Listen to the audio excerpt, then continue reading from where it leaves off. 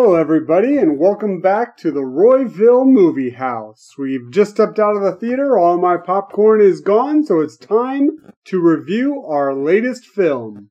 Yes, we just watched The Fat Spy, directed by Joseph Cates, written by Matthew Andrews.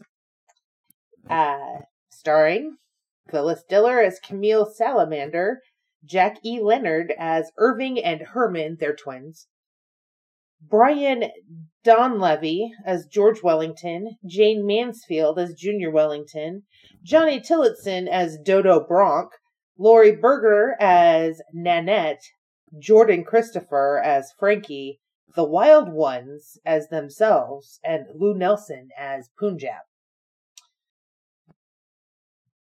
Do you want me to just go ahead and read the synopsis and then we can just say what we feel? Yeah, let's just get this over with. Oh my gosh. Off the coast of Florida, a nearly deserted island is rumored to have the Fountain of Youth. A boatload of teenage kids are headed there for a scavenger hunt. Wellington, the island's wealthy owner, is none too happy about that, so he dispatches his daughter Junior to get rid of them. She's only happy to go because her sweetie Irving is the island's only resident. Junior sends Irving to spy on the kids to find out what they know. Irving's twin brother Herman and Herman's high school sweetheart, Camille Salamander, are also headed for the island with their own nefarious plans. Is the Fountain of Youth real? And if so, who will get to it first?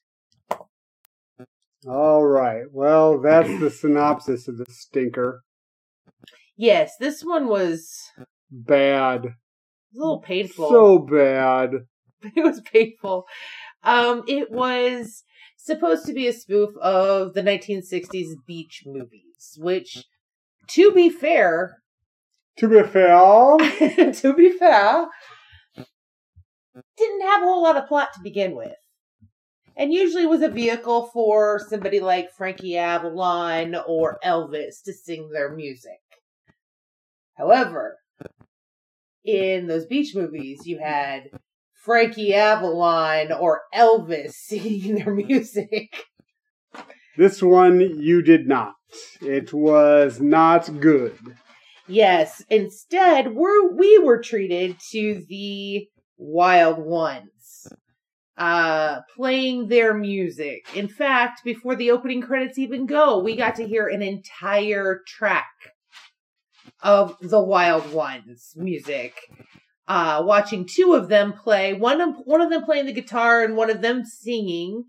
The guitar player's guitar strap kept falling and reappearing, and yeah, there was some bad editing in that opening sequence. But we had entire songs by the Wild Ones, not clips of songs and then some dialogue and some dancing, but literally entire songs. And that is it. And I apologize for the background noise. Our cat does not like when we record. So you'll have that. Or maybe the cat, like us, hates this movie. Anyway, so then we go... Because he had to watch it too, actually. Well, he was a captive audience. It's true. He slept most of it, which I can understand. I feel his pain. So they start off by using a lot of the tricks, the cinematography tricks that the sitcom The Monkees used. The fast-forwarding, running, comically fast movements. I don't know how else to describe it. It's a trope of the 60s in general. Yeah, I even said, hey, it's the Monkees TV show. So, yeah. So this group of teenagers catches a boat, goes to an island, and they're going on a treasure hunt. No, doesn't catch a boat. Dodo's parents' boat. Oh, that's right. They take, which is very interesting towards the end of the movie to me. That's very true. I forgot that it was their boat. Anyway, so they take a boat out to this island. That is supposed to have the Fountain of Youth, this lost galleon. They know that they're looking for a lost galleon. But we don't know until the movie's almost over that it's a lost galleon. Well, kind of. Maybe halfway through. But I mean, they do some treasure hunting and stuff before they reveal what the treasure is they're looking for. And by the way, this island is not Oak Island, believe me. It's like a block long, a block large, and there's like no trees on it except for a couple. Anything hidden on this island, I scream BS. Fair enough. So it's Ponce de Leon's galleon, we come to find out. But we also come to find out, this is spoilers, it's not there. And the Chamber of Commerce of the Cape that the island is setting in has taken the galleon and put it on display in a garden. So the whole movie is really not needed. Yeah. So hijinks ensue, teenage hijinks, blah, blah, blah. Lots of singing. Like every 5 minutes there was a song. Well, I haven't ever seen a beach party movie, but I'm assuming that there's a lot of singing in those. Yeah. If this is a spoof, but there's a lot of singing, it's almost like it's a crappy musical. I'm sorry, I was going to say something else. It's almost like it was a crappy musical, because almost everybody in the movie sings. Like anybody with a name sings. Pretty much, yeah. It got to the point where even me, who I adore musicals, it got to the point where I'm like, oh, here we go. Yeah. It was pretty bad. So Spanish galleon not on the island, and there's a sign that says so. Not only is there a sign that says so, it is pretty much right where they parked their boat. Right. It was a moment. It was a moment. Yeah, it was dumb. So, alongside of this, there's this other kind of plot going on that there's two cosmetic companies that are battling it out to find the Fountain of Youth, because cosmetic companies. Right.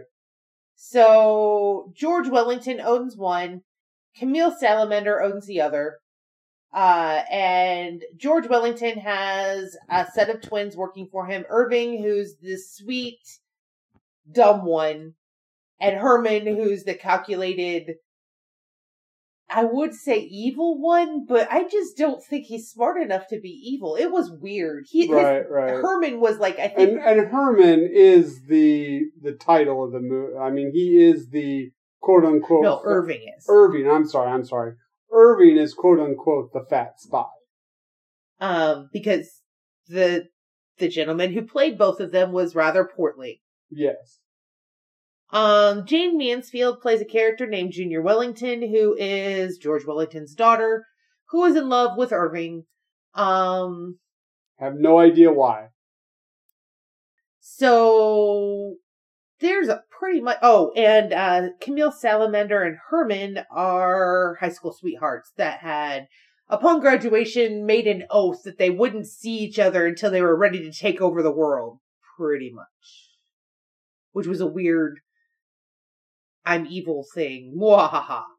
Yeah, did we mention Herman's a bad guy, double agent type person? Yeah. So George decides he's going to go out to the island because the kids can't find his Fountain of Youth, because that's what's going to make his company famous.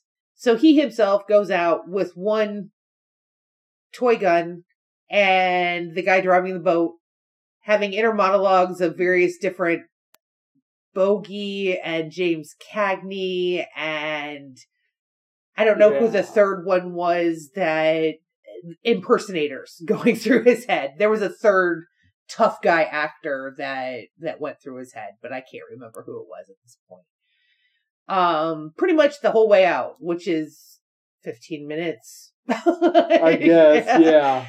So we don't know what happens to George, aside from the fact that he's storming the island.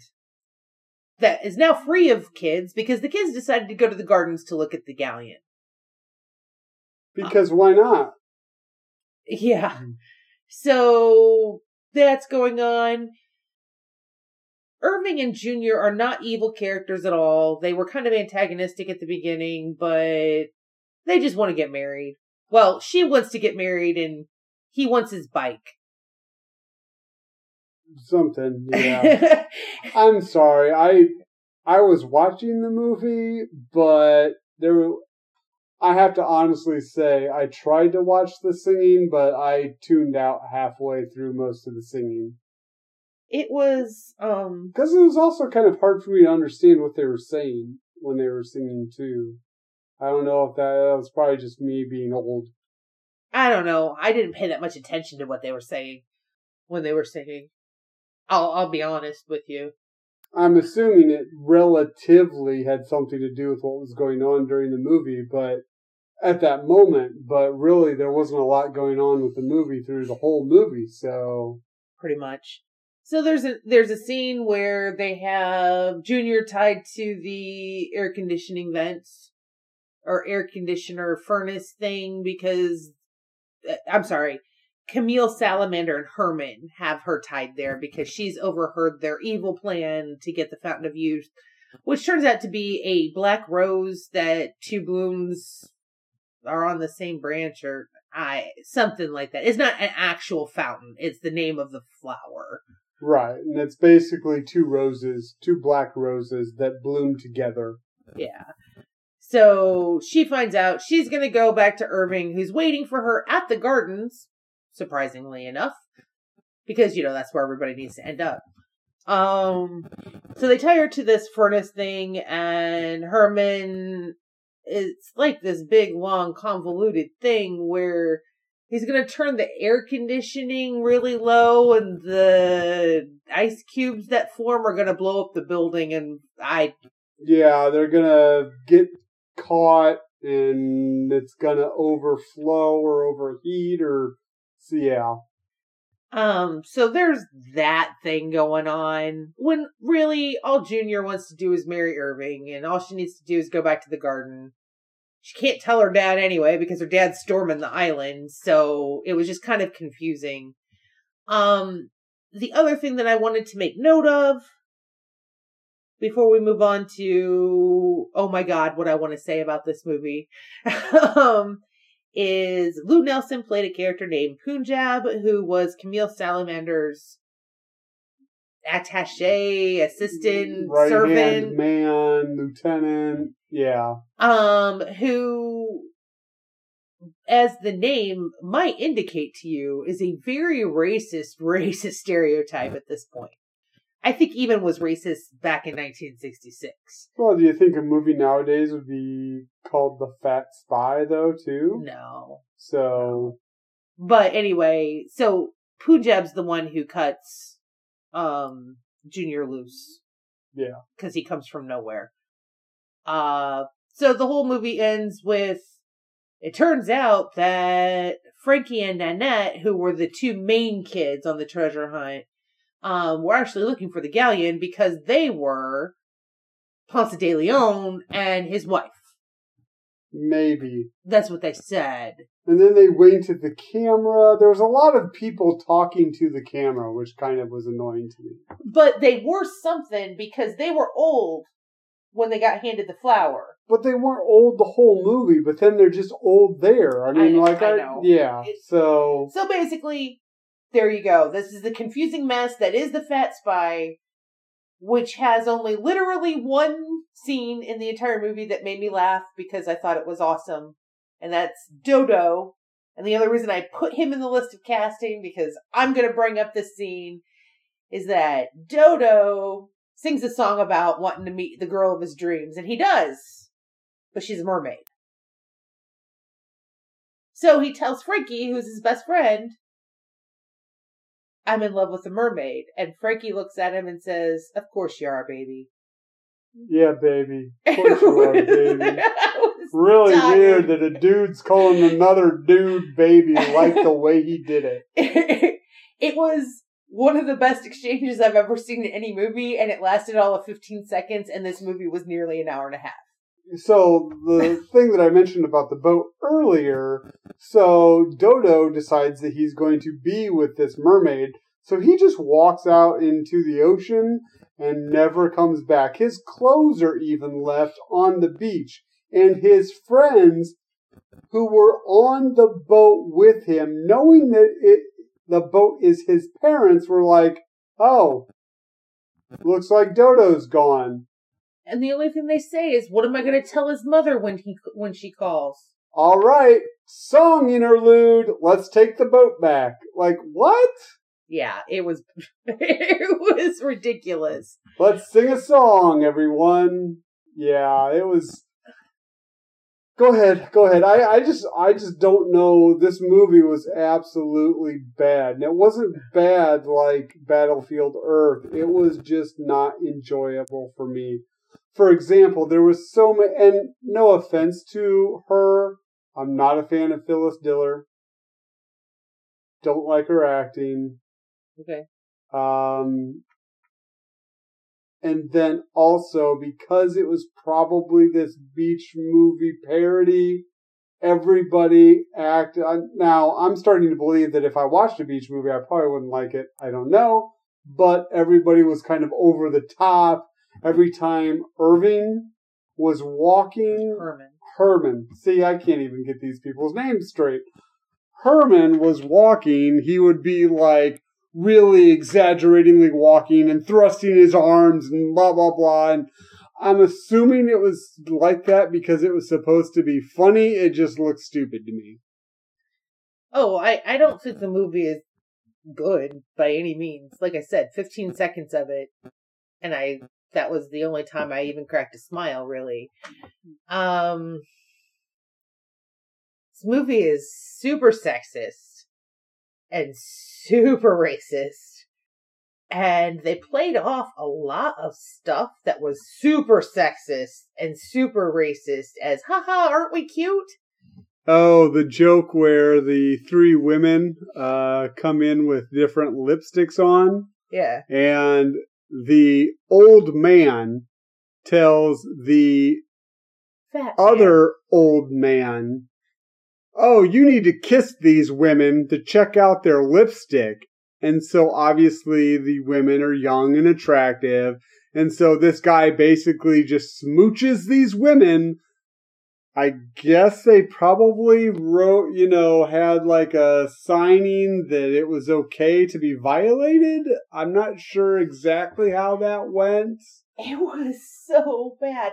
The movie was so bad that I'm pretty sure that at the end they ran out of money because they started throwing up these like cards explaining what happened in between these like scenes. Oh yeah, the cards. Oh my gosh. Right, don't show. Right, I think they got it backwards. Exactly, yeah. Well, no, actually, I am very, very glad that they just wrote it and didn't show it, because then the movie would have been longer. And they were flashing up faster than Steve could read them. And I'm not saying this because Steve is dumb, it's because they were white on pink. They were hard to see. And so, because of the angle that I got to watch the television at, I was reading them out loud to him. So, because the glare of the television, like just having a light on in the house, caused it that he couldn't read all the words on the screen. Well, and also, I guess because it's funny, some of the letters and the words were capitalized at random. So, I don't know why they decided to do it that way. Maybe because it's whimsical. It was very hard for me, especially because it wasn't just like, and then he goes through the door. There was like paragraphs that you had to read. Yeah, it was bad. Was bad. So I'm pretty sure they ran out of money to film all of the like connector scenes. Either that or the Wild Bunch, the people that did most of the songs, didn't have any more songs, so they just figured they should wrap it up. In either case, yay. Yeah. But it was kind of like, it's not the way to end it. Like, I don't know. It was very strange. Definitely not. And granted, this movie should never have been made. Like, at least not in the form that it's in. It is a confusing, horrifying mess. Like, there was not a cohesive plot. That's why I read IMDb's plot synopsis, because there was no way I was going to be able to do that all on my own. Yeah. I mean, like, there was just too many, like, plot seeds dropped without having anything come to fruition. Like, the mermaid thing, that lasted all of 5 minutes. Long enough to establish that he met her and have a 15-second long conversation where he tells his best friend what's going on. And then the rest of that was basically her siren song as he's walking out into the ocean. Right. It wasn't necessary and it wasn't funny. And well, to be fair,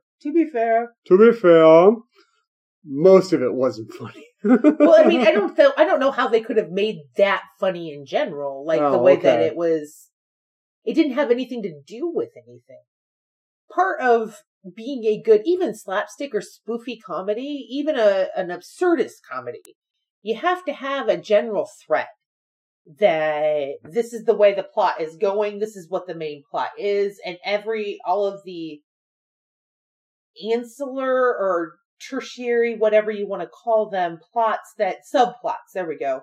They go into it, all work together toward one goal, which is usually one big payoff at the end of the movie. We didn't get a payoff in any way, shape, or form. Like, even a bad payoff. Like, there was, like, literally nothing. Right. I mean, even one where, like, you and I'd be like, oh, okay. Like, it doesn't have to be funny. But there was nothing to tie this mess together at all. It was like a bunch of scenes from, like, 10 different movies. Yeah. Yeah. Basically, I mean, everybody did eventually, I think, go to the garden. That's pretty much it. But it wasn't one of those cool, all of these different things going on, and then you see how it weaves together into a cohesive story. No, it was just everybody kind of showed up at the same place. Yeah, it was. Yeah, and Phyllis Diller was absolutely horrifyingly bad. Yeah, I mean, yeah, I don't want to say much more. I mean, I'm not a Phyllis Diller fan, so. Okay, I'm just going to sum up by saying The Fat Spy is like a Scooby-Doo episode, but take literally all of the charm of Scooby-Doo away from it. Okay, I will agree with that, yeah. Oh, and Scooby, because there was no dog. But in general, that's kind of how this is. It even has Phyllis Diller, who does guest star on the Scooby-Doo show. So maybe it was a rejected Scooby-Doo script. Yeah, that may. I don't know. I mean, it was literally without any charm or whimsy or humor or likability. I mean, like, seriously, it was a bad movie. Okay, so we're at the end of a bad movie review. So now I get to ask the question I always dread. He's looking at me right now. How much do you hate me right now? All right. Well, let me think about that for a second. No, all right. I can't say I hate you because you had to watch it too. But my gosh, this probably was, besides my frustration with Battlefield Earth, this was by far the worst movie we've watched. By far. It was bad. I gotta agree. So it does deserve its place in the 50 worst movies. It's not just a boring movie that should be forgotten. It should be forgotten because it's that bad. Of all the movies we've seen so far, it's in the top 5. All right. So that's all I gotta say. All right. Well, that was our review of Scooby-Doo in Beach Blanket. Oh, no. All right. So, what do we have coming up next? All right. So, next week, we go back to a good movie. We will be watching Annie Hall, directed by Woody Allen, 1977, number 35 on AFI's list. And I must say that I do not think I have ever seen a Woody Allen movie. So, we'll see how that goes. You may or may not like him. He's If he's an acquired taste, then I'm probably not going to acquire it after one movie. He's definitely a New Yorker. Okay. Well, we'll see how it goes. And we have a real treat for our bad movie. This is number 1 on the 50 worst movies of all time. And no, it's not Citizen Kane. No, it is not. And it's not Plan 9 from Outer Space, which might surprise a lot of people. In fact, it is a movie called, and I have to take a breath because it's a really long name, The Incredibly Strange Creatures Who Stopped Living and Became Mixed Up Zombies. Yeah, this is like what, our 3rd zombie movie? There's a lot of zombie movies on this list. How is that ever a thing? Anyway, so that's what's coming up next. So if you like this review, please let us know in the comments. Hit subscribe. And if you didn't like this review, let us know as well. Just don't be a dick about it. And then it looks like, if I see here outside of our window, that they are lighting the lamps on Royville. So that means it's our time to head out. So until next time, everyone, good night. Bye-bye.